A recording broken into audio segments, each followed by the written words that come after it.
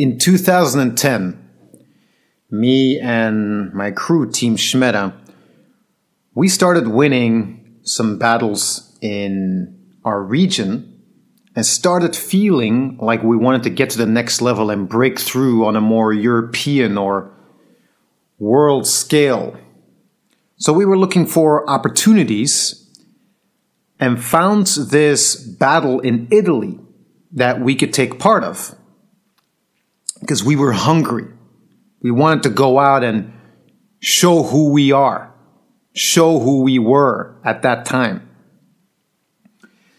We traveled to Italy a couple days before the event, and when we arrived at that moment, it was like we were a kid in a candy store. There were crews from all over the world, big names that were participating, guys we've never met before. You had Americans, you had Koreans, you had the best French dancers. There was this tension in the air of all these strong upcoming crews coming together just before the battle.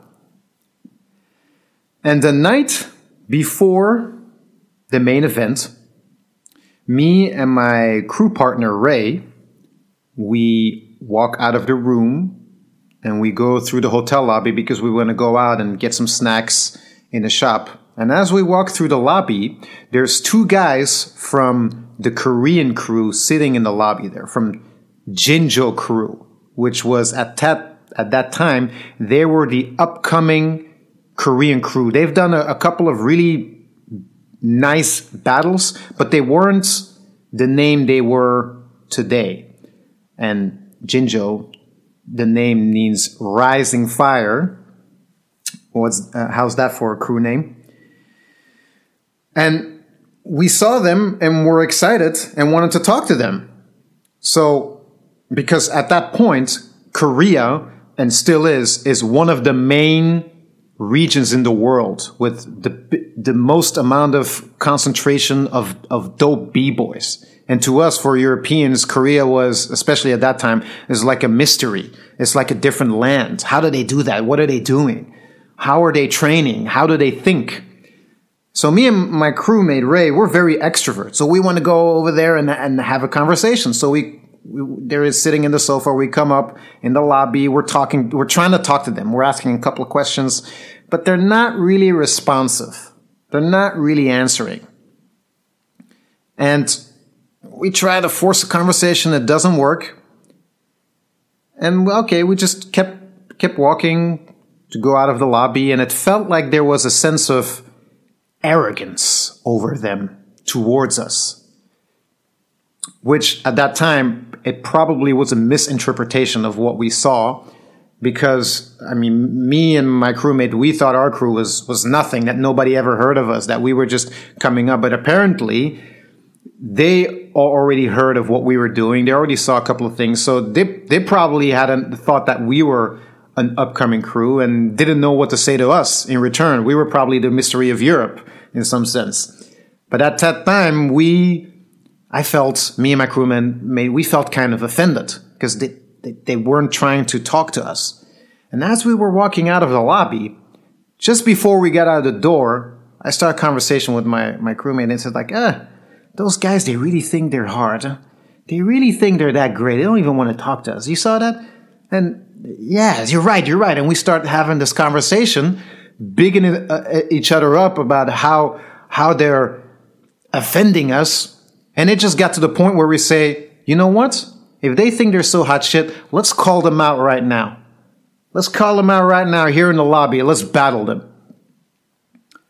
Nobody's here. No other judges. No audience. No other b-boys. Just the two of us versus the two of them. And my crewmate's like, let's do it. So we walk back and we just straight up call them out. We say, okay, let's go 2-on-2 here in the lobby.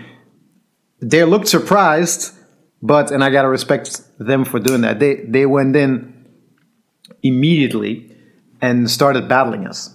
And I'm not giving their names because I don't want to ride their name or put them on the spot, but they're just two guys from Jinjo, two really dope breakers. People know them. And we start battling and going back and forth, and I see them opening up, and I remember one of the guys coming in the middle of the battle, coming up to me after a couple of rounds, and in this bad English accent in the Korean way, he's looking at me and he says, "Do you want more?" And I say, "Yes, come on, give it to me, baby, let's go." And we do a bunch of rounds until the thing that we were trying to do, express ourselves and show them who we are and give all of our best when the point has been made. And then we stop the battle and we go to the night shop and get whatever we wanted to get. It's just another day in the office, baby. That's how it goes.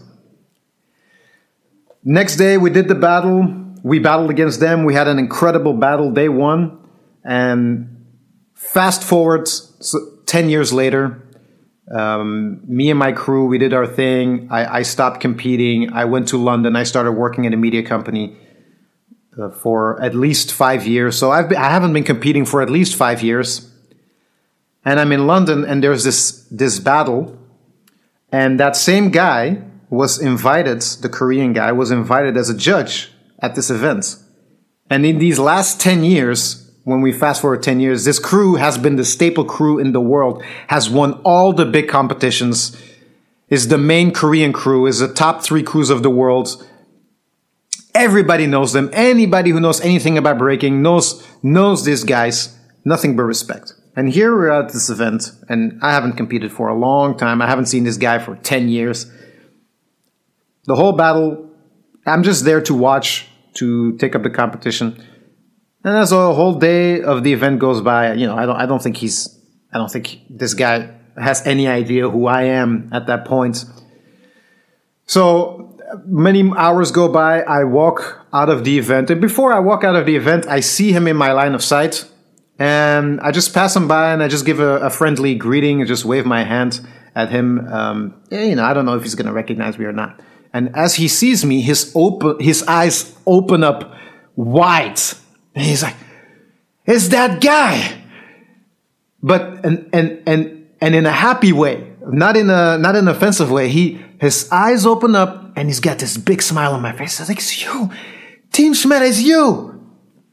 And he comes up, and in a broken English way, we start having a conversation.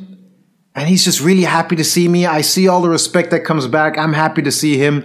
And I am just completely flabbergasted by the idea that he still remembers what we did and who I was. And after we have a short conversation, I leave the building. And wow, I felt so good. It felt so great to be remembered. If I would have just competed at the event and given a great performance, maybe even winning, he wouldn't have been that excited to see me. The reason why he was excited, because I made him remember me. I did something that stuck in his head. Whether I won or not, it didn't matter. I did something that stuck with him. Now, how is this applicable to everyday life? Because you're going to say, all right, but Alex, I'm not going to be calling out my boss or whatever. How is this applicable? Well, fast forward when I was in London, I applied the same idea of not trying to be the best, but trying to express myself to the fullest and making them remember me. And I did this unconsciously. So I was in a company where I was creating online courses, products for a company that had a big reach. But I was a guy who was behind the scenes. I wasn't showcasing myself. And I was putting all my effort into creating an amazing experience, in creating an online course experience that you would remember. And as people were going through these courses, they were having astonishing experiences, and they were trying to figure out who the man was behind, or who the team members were. And as I left the company, 1 or 2 or 3 years later, when I started my coaching business, I reached out to people in my network, including people who have gone through these courses at this company, and they were excited that I was contacting them. They said, "You're that guy who made those courses. You're that guy who had that impact. I want to talk to you. What are you all about? Let's have a conversation. And a bunch of these people that I've created an experience for back then, they became customers and we started working together.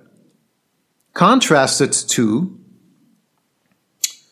let's say if I wanted to be at the company and just focused on making the most money, monetizing through courses, having marketing that sold the best instead of creating these experiences that made them remember the company or what they went through, I would have left the company and I wouldn't have been able to build. It would have been harder to build a coaching business afterwards. And I want to give you this idea that throughout my life, the theme has been, don't be the best, be remembered. Don't focus on trying to be the best, focus on being remembered. Many people focus on being the best, but guess what? Being the best, being number one, being a champion is a comparison game. It's you entering a game with rules that somebody else has set up that everybody's playing along with. They're all trying to do the same thing within this framework of trying to be the best, and there can only be one winner. There can only be one champion, and everybody else is a loser. But if you focus on being remembered, that game is played by you. It's not you comparing yourself to other people. And you win that game by expressing yourself as much as possible, by putting your intention in as much as possible, by creating the best possible outcome that only you can create, which is also a game. Playing the game of trying to be the best is understanding the rules of that game and then putting effort into understanding and winning at that game. But expressing yourself through who you are and creating something that will make people remember you is also a game. It's also something to work on. It's also something to master, to be fluent in. And if you try to win, if you're not the winner, then you lose, then you have to feel bad about yourself. But if you put in effort and try to be remembered, you can be fulfilled with every result time after time after time. And it's not about you winning anymore. It's about you being you. And that is a framework that's better for life to live through.